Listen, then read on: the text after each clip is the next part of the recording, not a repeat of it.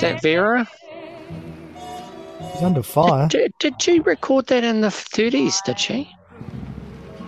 Yeah. Wow.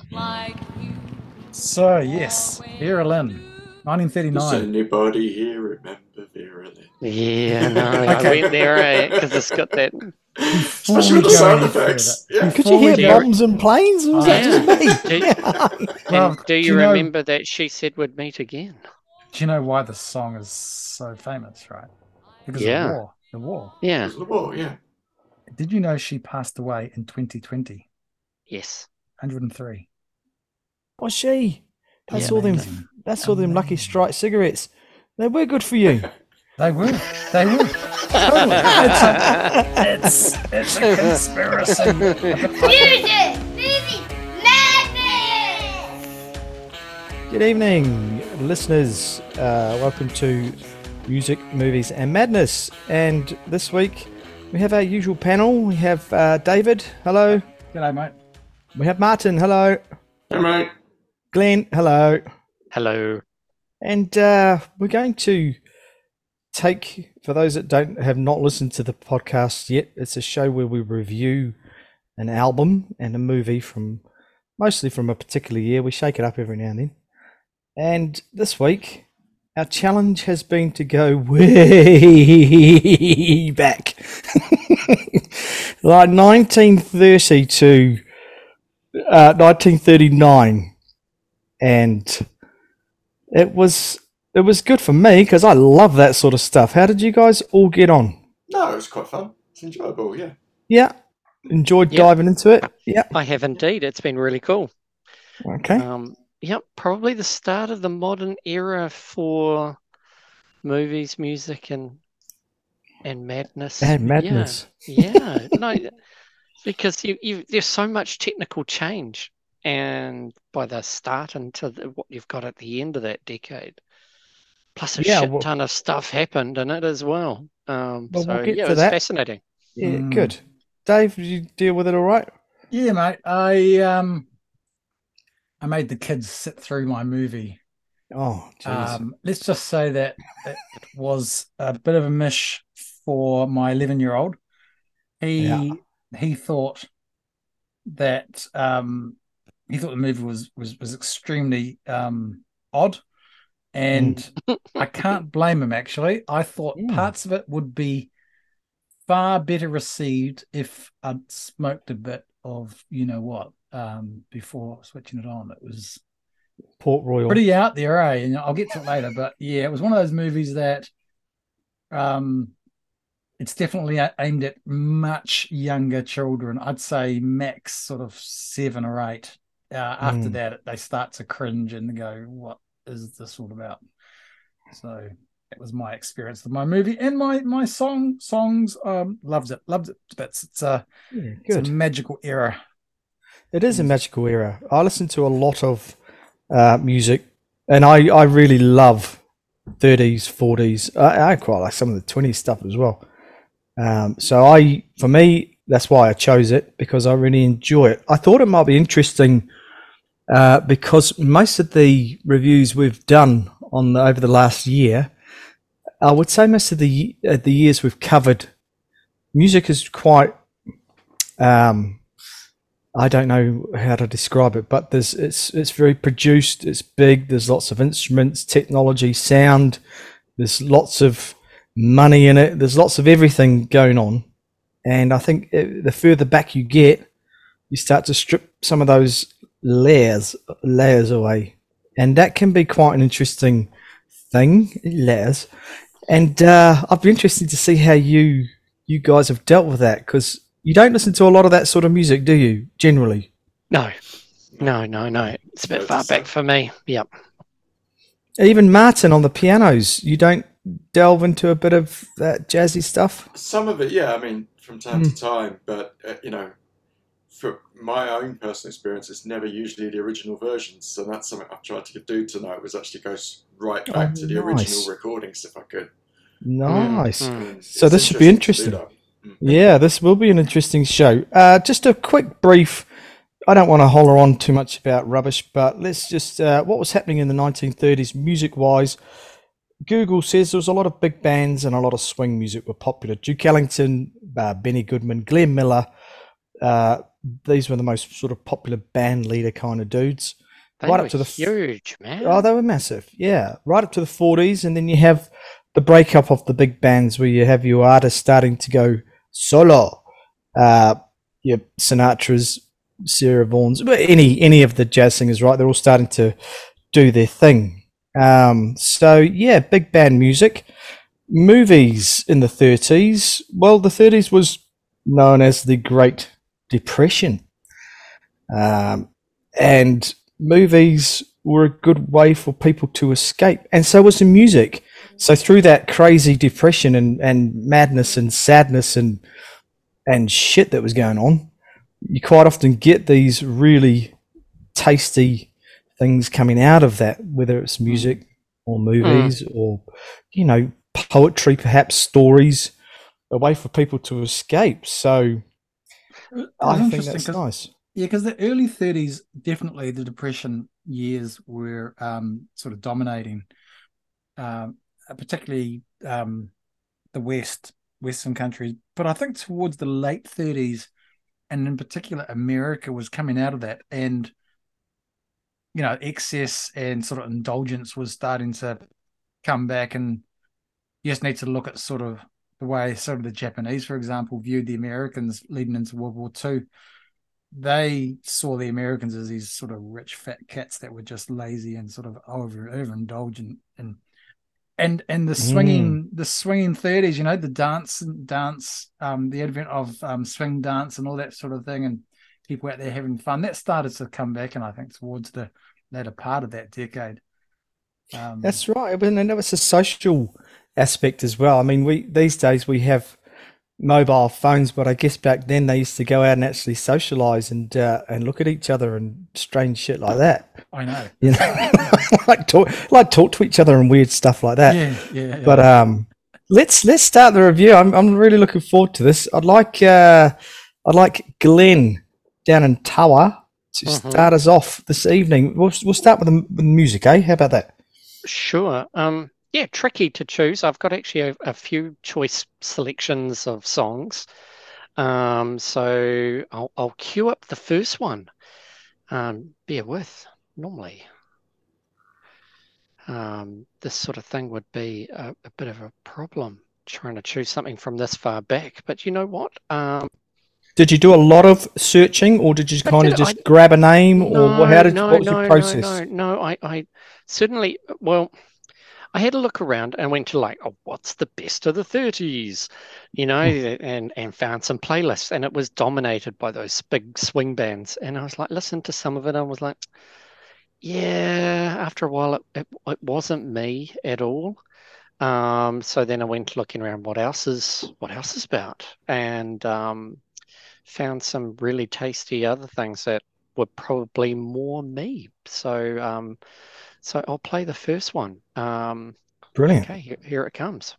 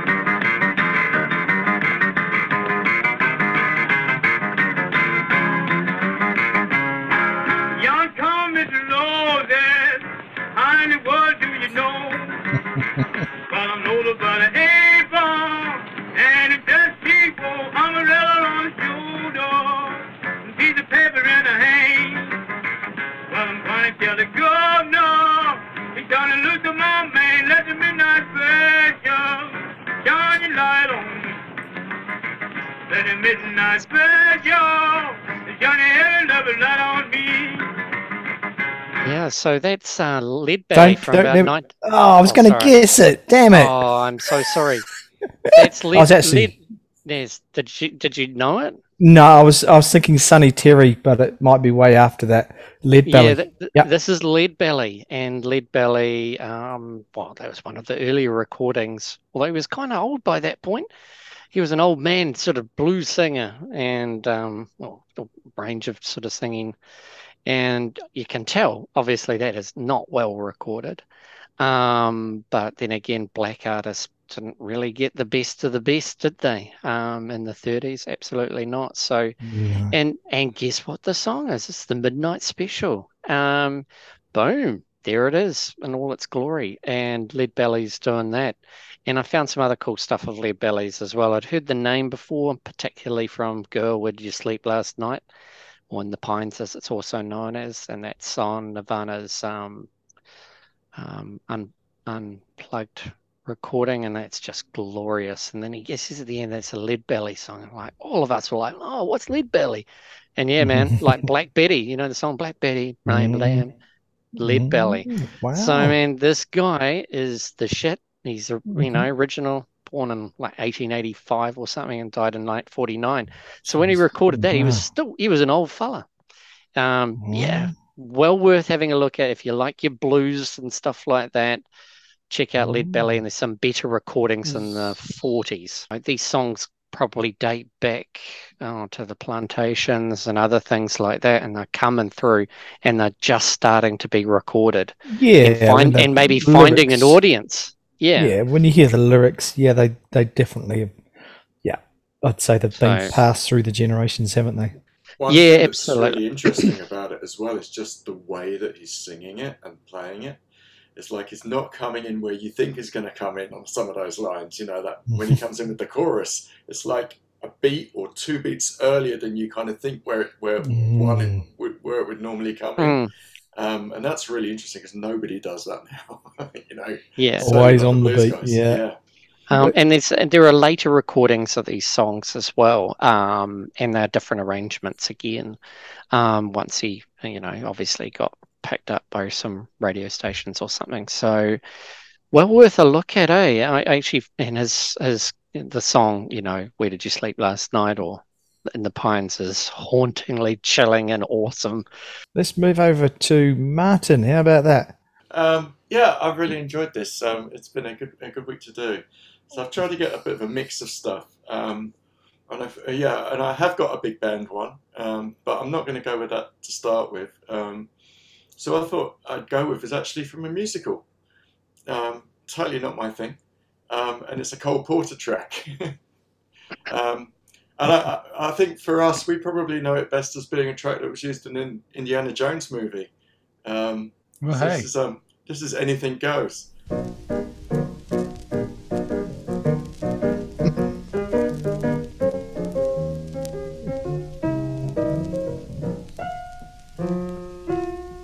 Times have changed, and we've often rewound the clock since the Puritans got the shock when they landed on Plymouth Rock. If today any shock they should try to stem, instead of landing on Plymouth Rock would land on them. In olden days, a glimpse of stocking was looked on as something shocking, but now God knows anything goes. Good authors too, who once knew better words, now only use four-letter words, writing prose. Anything goes. If driving fast cars you like. There we go. Yeah. So I prefer that arrangement to the big style. I can actually hear all the words in that. Yeah, exactly. That's hilarious. Yeah, and it was relevant at the time because it literally referenced people like Mae West and Sam Goldwyn of like MGM Studios and stuff like that. So it was kind of like very satirical, very tongue-in-cheek. And in some ways it's kind of, biographic. It kind of, chronologically goes through things that happened in time, right? It's the only thing I can think of that was similar to it was like We Didn't Start the Fire by Billy Joel. but it's true. However, that song is way better than that one. Yeah. And you can't tap dance to Billy Joel. What can you do with Billy? Yeah. Funny. Yeah, I just thought it was really refreshing to hear it like that. And as you know, Ian was saying, like, nowadays everything's so overproduced and stuff. That's just a guy singing and a piano. It doesn't get much more kind of stripped back than that. But, in the same way as your Lead Belly one did. Yeah. And who was that? Cole Porter. Oh, that was Cole Porter. Yeah, he was massive again. Yeah. His song collection is huge. Yeah, and a brilliant lyricist, such a good writer. If you listen to that in terms of how the syllables work in the verses, it's really interesting because it's like odd numbers. Like, normally when you have a song and you've got like 4 lines in your verse, each one is the same number of syllables. It might be 8 or 12 or whatever. So he's using like 9 in the first 2 lines and then goes to 10 in the second 2 lines. So it's different.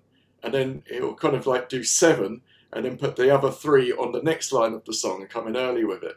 So it's really interesting the way he's kind of constructed it, put it together, yeah.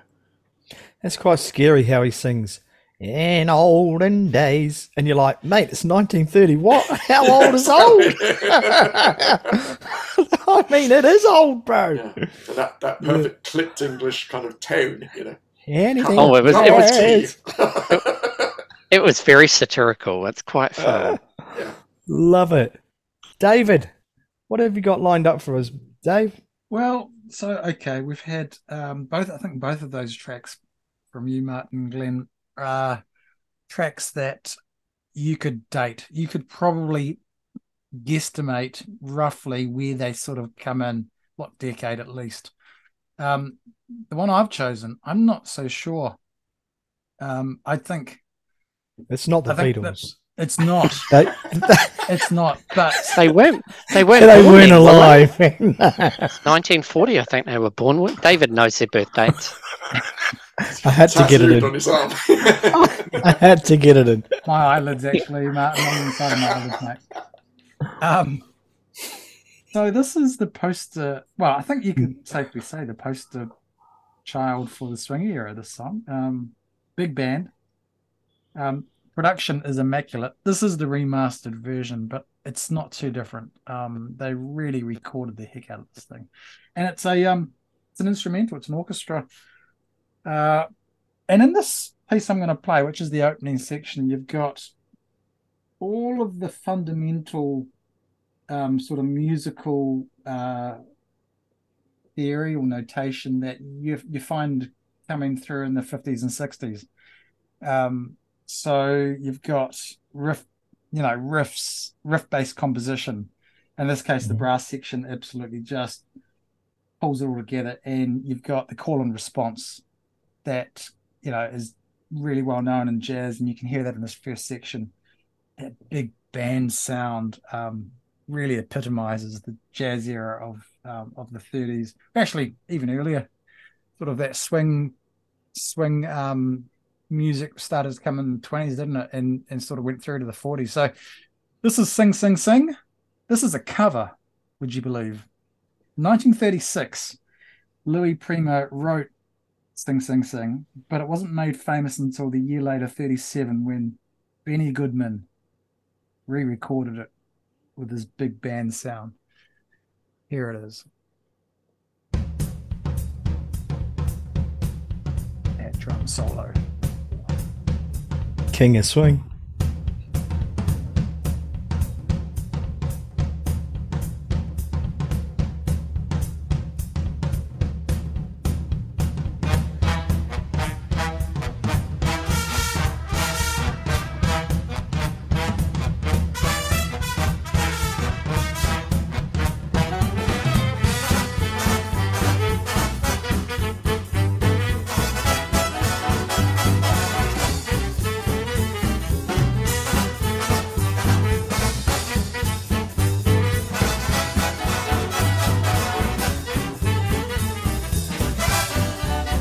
Some of the best call and response there. Oh, just fantastic.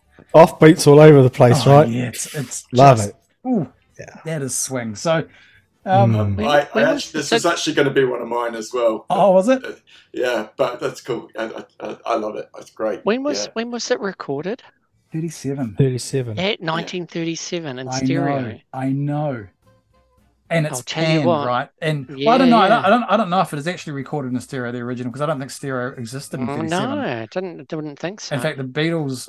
Yeah, I'm pretty sure. No, this wouldn't have been in stereo. This would have been mono back in the day. But you've still got that really big band sound, right? And seriously, jump on YouTube, listeners. Go and have a look at the video of this from '37. It's amazing. They had videos back in '37. Yeah. Oh, of course, mate. They had YouTube back in '37. VHS. Yeah. Totally. Well, what is interesting is obviously you can hear that the American studios, so that's money right there. You can hear the money of a professional big studio. That's epically massive. That's right. And no one else in the world probably had studios like that. Which part of the country was that recorded in? So this is so you're on the money there, Glenn. This was Benny Goodman and his crew performed this tune at the Carnegie Hall in '38, and this was the first time a jazz or swing band had hit the stage at that venue, right? Prestigious venue. And he became known as the King of Swing, Ding-a-ling. But the drum solo in this is what it's known for, right? So it's still one of the best jazz drum solos ever. And I think I counted 3 solos in this. What you just heard, plus there's 2 more on the way through, and it just and let's not forget the man, Louis. I mean Louis Prima. Oh, yeah. Louis Prima, absolutely. And he's incredible. Yep. He's incredible. Yep. What was interesting as well is most like big band swing songs at the time were kind of limited to the 4-minute format because it would fit on one side of a 78 on a 10-inch 78 record. This was 8 minutes long, and it actually was on both sides of the record. You had to flip it over halfway. Wow, how cool is that? But it came about, they basically jammed it. It was a jam. They were touring with it, and as they kept touring one night, the drummer just didn't stop, kept going. And then Benny says, well, okay, I'll just bring the clarinet back in. And then the rest of the band basically kind of jumped back in and turned it into this massive solo section. So the live one, I think, was like 12 and a half minutes or something. Awesome. So, yeah, that'd be great. White musicians jamming, who would have thought? And I mean, it's a really good example. That is a great example, Dave, of what the 1930s, the feel of what was going on. Life was tough and hard and not good, and that music gives you the sense to move and dance. And even now, in 2023, you listen to that and you start to bobble your head. You want to put on a tux and feel like a gangster and go to a Gatsby thing. Who wouldn't, right? And it was, very, very clever. Bugsy Malone. Bugsy, anyway. All that stuff. And also, it is one of those tunes that's like, if you're doing a movie scene and it's set in the 1930s and it's like Chicago, whatever, boom, that's the song that will come on. Guaranteed. Back to you, Ian. So what did I go for? Well, as I love most of the music from that time, I love the jazz, I love the swing. A lot of it's moodal for me, so it depends what mood I'm in. I can't always listen to swing and I can't always listen to jazz. I went for something that's very close to my heart, and it goes a little bit like this.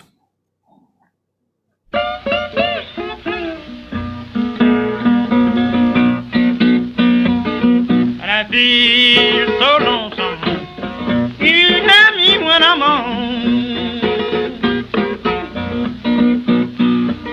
And I feel so lonesome. You hear me when I'm on. They've been driving my tail plant for you since I've been gone. And that is the wonderful Robert Johnson, and he was a huge influence to most guitar players, and still is to this day, I would imagine. So a lot like Lead Belly, and in that same sort of vein, one man, a guitar, slides, lots of weird things going on. There was lots of stories about him meeting the devil at the crossroads and all that sort of stuff, which is always fun, right? Let's be fair. This era had its, it was kind of, dare I say, at the start of celebrity culture and a bit of the old rock and roll coming through. Yeah, for sure. Yeah, he was. I mean, they do think he was poisoned as a a bit of a ladies' man. Yes. And rock and roll. But I'll give you a really good example of the recording situation there, where his whole career was recorded over 3 days, 1937, and 3 days in a hotel room they converted into a studio, and they sat in one room and recorded, and he was in the other room, and he faced the corner, and off he went. And yeah, very, very low budget, probably lucky to get it down on vinyl. 29 songs in total. That was Terraplane Blues. That's the first song he ever recorded for Robert Johnson. And yeah, if you like blues music and you want to sort of go back to where it originated, I suppose became popular. That these guys are the ones. Your Lead Belly, your Robert Johnson, biggest probably influence on, I'd say, Keith Richards and Clapton. Easy. Yeah, but he's just fantastic. Very raw. Anyway, so there you go. That's Robert Johnson. You had that CD box of it, when you were a kid, didn't the you? complete recordings. Yeah. Yeah. So he did 29 songs, and he did 3 versions of each song, and they're all totally different. And it's the Lead Belly was the same. Yeah, they were same song, but same but different. It's an interesting, and when you go that far back, they obviously didn't have any sort of tempo, like in-ear tempo thing going on. So you listen to the start of his songs, and by the end he's at 2 minutes. He's almost doubled in tempo. He's proper going for it. He's warming up. No click tracks, and I just love that. I just love that stripped back. That's a dude doing what he does best. Yeah, give us song 2, Glenn. What have you got?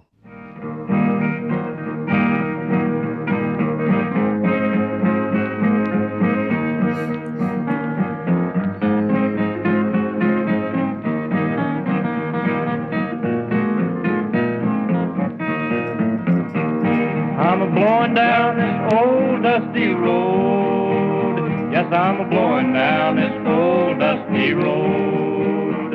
I'm blowing down this old dusty road, Lord God, and I ain't gonna be treated this away.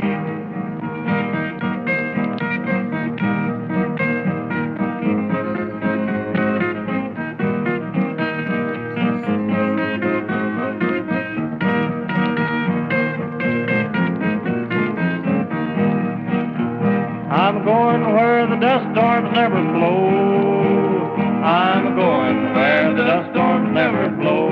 All right. I'm going where the dust storms never blow.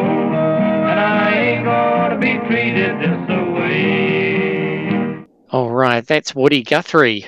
Woody Guthrie was a travelling troubadour who left his young family to go make some coin. He couldn't stay where he was. He had to go away and get on the road and find whatever work they could. So leaving the Dust Bowl of the Midwest, I imagine if the Japanese had seen that part of America, they would have been probably horrified because it was pretty poor. They only saw the Hollywood part of California. They didn't see all that sad stuff in the middle. And so he wrote what he did, and massive influence on folk. And one Bob Dylan, who went to see him before he passed away. So he again, took all the songs. Yeah. Nicked all his songs. That's a whole episode on its own, boys. And just sold his back catalogue of Woody Guthrie songs. Yeah, he's all right too. Yeah, there's all credit to Bob. He's had some good ones by himself as well. But good point. So yes, humongous influence. It's still reigns true today. I mean, here's a guy who had a guitar, and on the guitar it said, "This guitar kills fascists." I mean, he was strict. Oh, I know. I mean, it was he was dyed in the wool communist, and obviously led that against a lot of that sort of capitalism, and seen the impact of what those big corporations did to the areas of the states, and that obviously informed his politics, and he took that into his songs and out on the road and became a legend. So yeah, that's Woody Guthrie. And again, the beauty of it, you can almost, when you're playing it, you could really kind of shut your eyes and just imagine going into a tavern and there's him and his mate in a corner on two guitars smashing it out. They're just playing and singing with no reverb and auto tune and effects. It's just doing their job, right? Absolutely. He's got a harmonica, no surprise. And also, I think there was on one of the recordings, Sonny Terry was on it. Yeah, probably. Yeah. So, I found that quite fascinating about, that time and the history and all that. So, yeah, Woody Guthrie. Very nice. Yeah, very nice. Yeah. Martin, song 2. Yeah, song 2. Okay, so again for me, I know this song from a movie, and it's the recording that I own is from the Blues Brothers. Nice. And this song, Minnie the Moocher by Cab Calloway. Song I love this performance. But the Cab Calloway of the Blues Brothers was in his 70s when he performed it. God. This is Cab Calloway from 1931. I didn't think he was that old, eh? Far out. He died at 94, I think. He died at the age of 94. Sorry, in 1994. Sorry. No way. He kept going for a long time. He was pretty ancient by that point. Now, I think certainly for me, and I guess for most people, right? It's like you have this image of like the good old days, right? The 1930s. Okay, yeah, everyone clean living and went to church on a Sunday and blah blah blah blah blah. Heck no. This is a song laden with drug references. It's about womanizing. It's about a floozy, basically. We'll kind of have a listen and play a bit of Minnie the Mooch. Yeah. It's also a character that he brought back in quite a few different songs. He kept coming back to this character of Minnie the Moocher. So she actually appears in like quite a few different Cab Calloway songs. Here we go.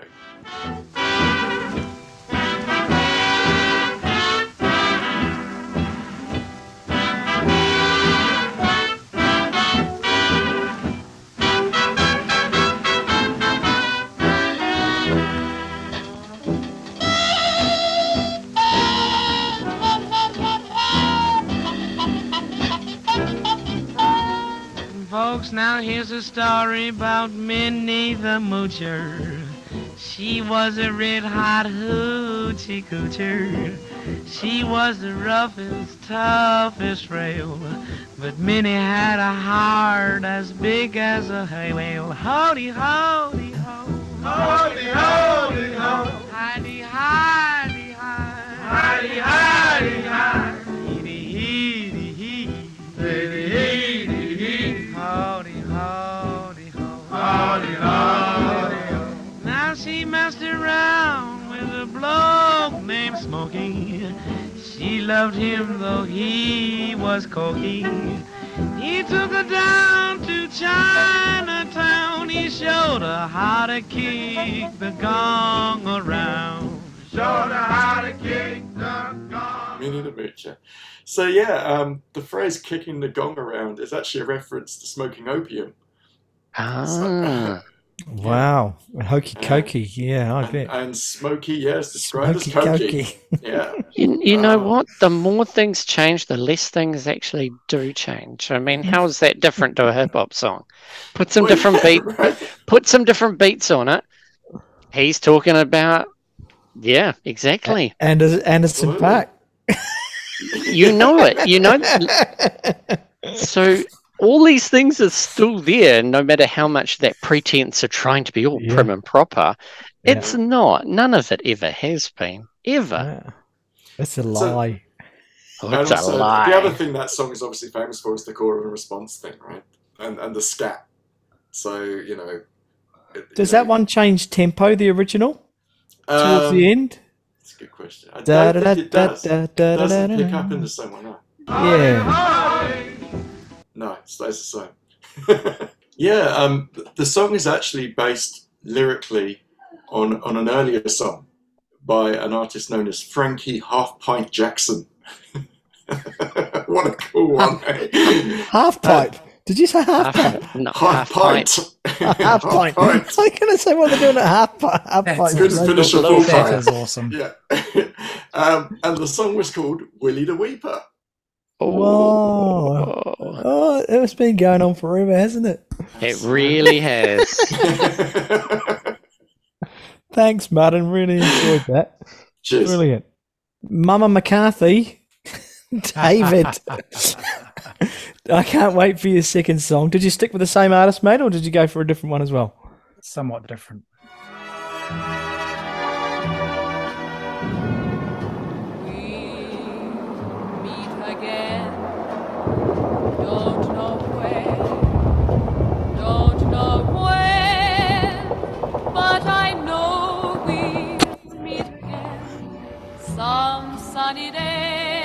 Is that Vera? She's under fire. Did she record that in the 30s, did she? Yeah. Wow. So, yes, Vera Lynn, 1939. Does anybody here remember Vera Lynn? Yeah, no, I went there, right? Because it's got that. Especially with the sound effects. Yeah. Could you hear bombs and planes? Or was that just me? Do you remember that she said we'd meet again? Do you know why the song is so famous, right? Because of the war. The war. Yeah. The war, yeah. Did you know she passed away in 2020? Yes. 103. Was she? That's all them. That's all them Lucky Strike cigarettes. They were good for you. They were. Totally. It's a conspiracy. A bit like the round chef. And she never paid for one of them. I need a fag. Yeah. All the GIs like rushing over and having them. 103. Good on you, Vera. Yeah, good on you. You guys are tough. God, you guys are tough. You're not as tough as that old bird. 103. Jesus. I never knew we'd be laughing about this. Sweetheart for many a soldier in the trenches under fire. Vera Lynn. So yeah, she recorded this. So it was written in 39 by Ross Parker and Huey Charles, and first recorded later that year by Vera Lynn. Interesting, she's American, but this was big in Britain, just as they were entering World War II. Obviously, hope and resilience and all that sort of carry on. But she was the poster girl, pin-up girl for many a troop, and she would do radio shows, right, where she would read out letters or something like that to the soldiers. They'd be able to listen on the wireless out in the middle of nowhere. Just an amazing time, and obviously the song sort of hit the airwaves right as the world was going to war. So so I chose We'll Meet Again because I think it's one of those iconic songs that became famous in the 40s. No, it wasn't until sort of early 40s before it started to gain some traction. But that's right. She would read letters from soldiers and play their requested songs. She was quite the pinup girl. And it's nice DJ. it's nice to hear the it's also a way that she's kind of, you know, made note of. She's kind of written, it's in song format of what was going on at the time, right? It's kind of there forever, like a poem or something like that. It's Actually, great. You know, that's a good point. I'm not sure if, do you guys know? I don't know. Did she write that for the war? I don't actually know. I have no idea. I don't know. I would imagine something. I'm not sure. So the writers may have gone, hey, here's a trick. There's a war going on. We'll write a sad song and make millions. Oh, absolutely. Yeah. Great song, though. I do. Oh, yeah. You know, beautiful. Coming from the UK as well, I do remember, like, being when I was pretty young, like, that song was one that just absolutely hit a chord with a certain generation, like my grandparents and you know, because everyone had been through the war. Because, you know, you go to a party by you know, 9:30 when everyone's kind of had a few, that came out basically and would go on. And still now in the UK, you know, in pubs and stuff, you know, especially kind of like London, you know, it's kind of synonymous with the Blitz as well. It's got that link. Totally, yeah. It's like I will survive kind of thing, you know. And so, yeah, you know, it is one that just, you know, you put that on somewhere over there and everybody knows the words, you know, absolutely, yeah. They were grim times, particularly in the early parts of the war, up until about 42. It was pretty bleak. And that's they've documented that musically. That's great. We'll meet again, don't know where, don't know when.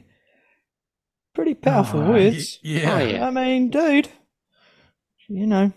Thanks, Dave. That was awesome.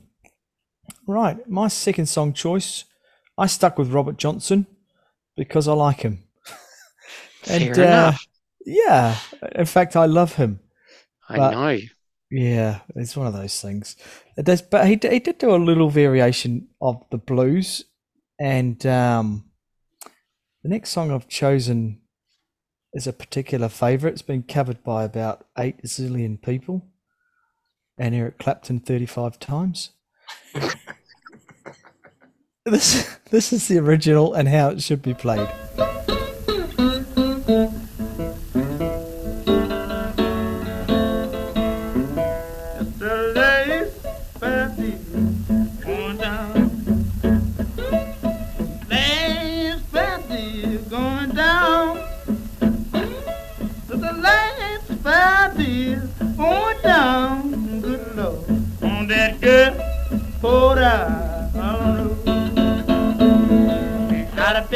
Don't cry this time.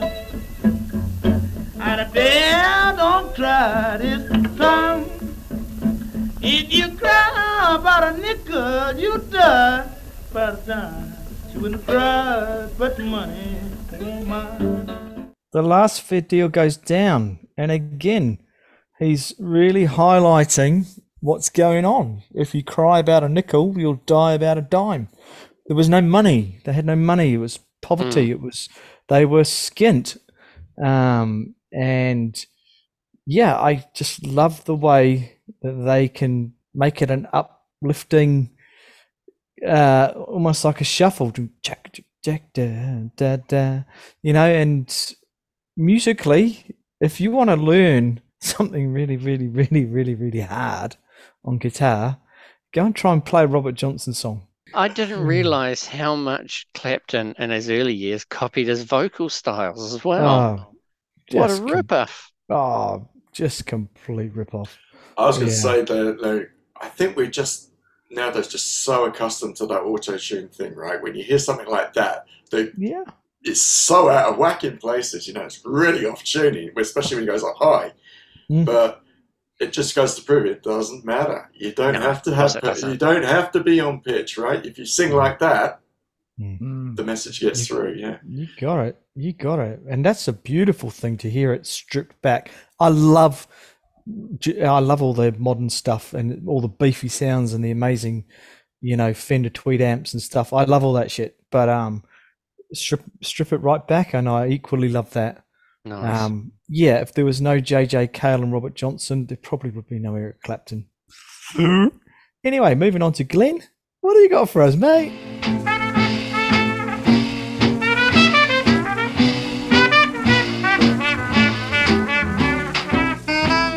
How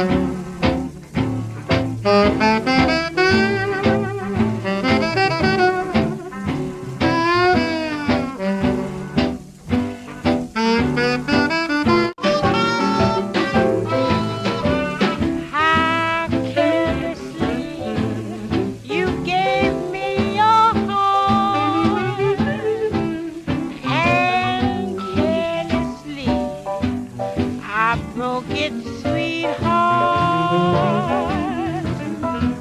I took each tender kiss you gave to me. Every kiss made you a slave to me. All right, so that's the wonderful Billie Holiday, with Teddy Wilson and his orchestra, and she had a #1 with that hit in 1937. So, yeah, Billie Holiday coming through, one of the great jazz singers of that time, and continued to be for a little while. But her flame was only fairly short because of again, drug addiction and alcohol issues and other stuff like that, that hindered her career actually, and which is really sad. But again, I wanted to hear a sort of a vocalist, but not OTT sort of. And then Billie Holiday seemed to fit the bill quite nicely for me. So that was a pleasant surprise. Yeah, that's my Love last it. music choice, eh? Yeah, And that song's called Carelessly. Love it. I could listen to that all day long. And you'll often walk into my barber shop and something like that will be on in the background. Yeah, beautiful music. Makes me want to have a whiskey and a cigarette and one of those long things. A trombone. And a trombone. A cigarette and a trombone. Look, seriously, that must have been the glory time for horn players, eh? Oh, Oh, totally. God, yeah. And if you were a good, what is it, a good hornist? If you had a good horn. Yeah. If you blew a good horn, you could If you get could blow, good work. good horn. Yeah, you could get great work, eh? And Oh, clarinet. Clarinet was a biggie. Again, yeah. What? Yeah. That's not a horn. That's a different thing. It's a reed, isn't it? Woodwind, Yeah. yeah. Woodwind. Woodwinds and horns. They must have the best time. And nothing. And the muted horn is just. I love that sound. Oh, do you? I don't Oh. mind it. I find it a little bit cloying and annoying, but yeah, it's all right. Yeah. Well, that was Billie Holiday. Loved it. Moving on to Martin, song 3 for you, please, sir. Yeah, well, I've done 2 from movies, so let's do another one from a movie. Because there was a lot of movie songs. Absolutely. I mean, albums, and let's just get this right for people listening. Albums in the 30s, because when did long play albums, LPs, come into format? They were the 50s. 50s, yeah. They were the So 50s. a lot of the stuff, it was hard to buy obviously a full album of stuff. 78s. 78s. So, and again, it makes it slightly more challenging for guys like us. And with movies, which was really cool, they could make some money off them because there were no DVD sales or video sales. But if you had some killer songs, boom, that would keep going. The sheet music and all of the spin some of the albums. Yeah, no, it was good money to be made off that. Yeah, and this film definitely probably made some money off of the soundtrack, definitely. So yeah, let's just see if I've queued this up right. What, are you getting the old 78er? Ain't no trick to get rich quick. If you dig with a shovel or a pick. In a mine, in a mine, in a mine, in a mine, where 1,000,000 diamonds shine. We dig, dig, dig, dig, dig, dig, dig from early morn till night. We dig, dig, dig, dig, dig, dig, dig up everything inside. We dig up diamond files for 1,000 rubies, sometimes more, but we don't know what we dig them for. We dig, dig, dig, dig, dig.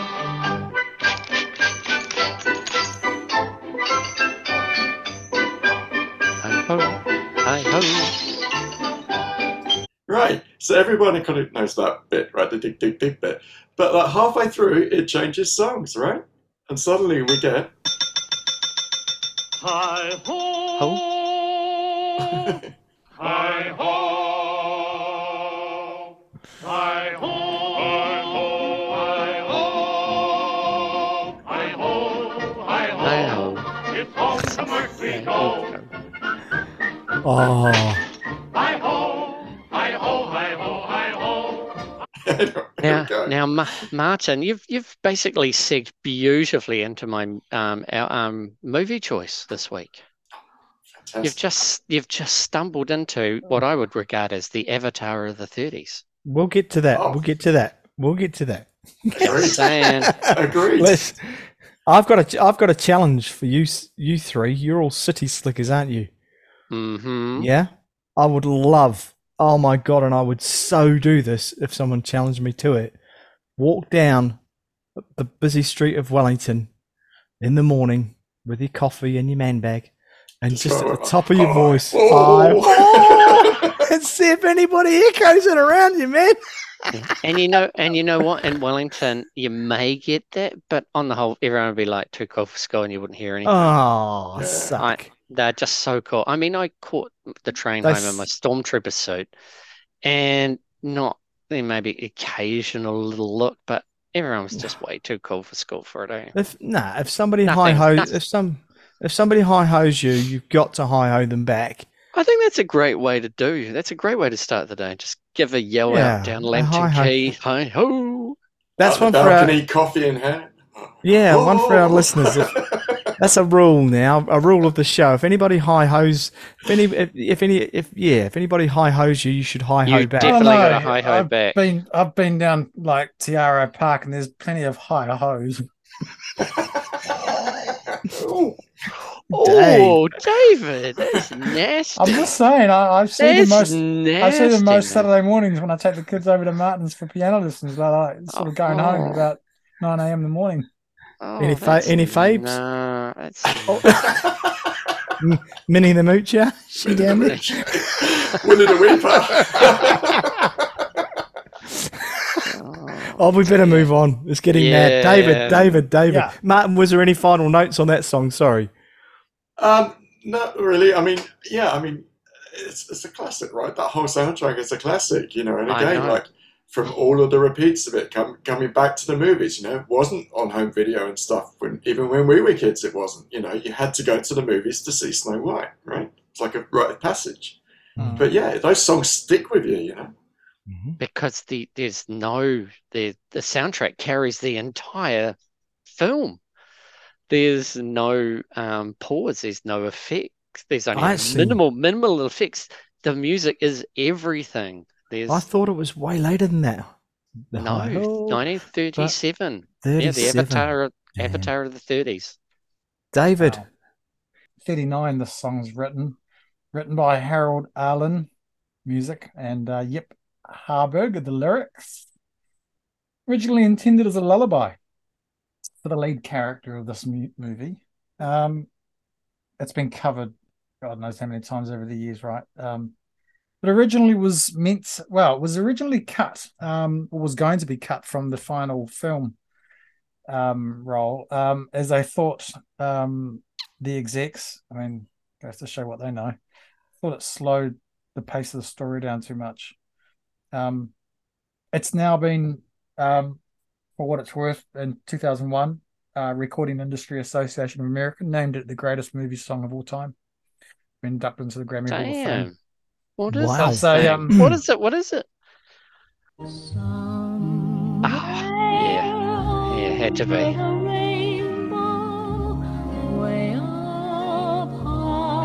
Go, Judy. Mm.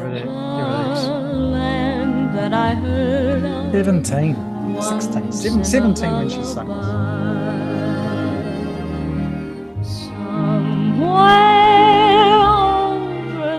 And I love that song. She died at 47. Guys, fellas, she had such a hard life. Was it you, Glenn, that mentioned who was talking about drugs and substance abuse? Yeah. Well, look, can't get Yeah, past Judy was the same. Judy had a bloody tough time from this age. Basically, she was body shamed by the dickheads on the movie. You know, the exec and the executive in the movies and the film industry, and she turned to drugs and alcohol, substance abuse. Pretty sad, but yeah, this is obviously classic and a very, very good tune. It's a beautiful song. Beautiful. For me, that song, I can listen to that out of context from the movie and still be touched by it. Yeah, absolutely. Factoid: a lot of the I have read this. A lot of the, I don't want to just say black artists, but they were definitely targeted. But a lot of those artists of that time were paid in heroin and drugs. So that was a way to control them, get them hooked. You've got them, and you then feed them. What a waste! But anyway, it is what it is. It did what it did, and that's what we got out of it. So that was great, Dave. Thanks for that. I'll give you my final song here now, which is again Robert DeJohnson, and this song's called "They're Red Hot."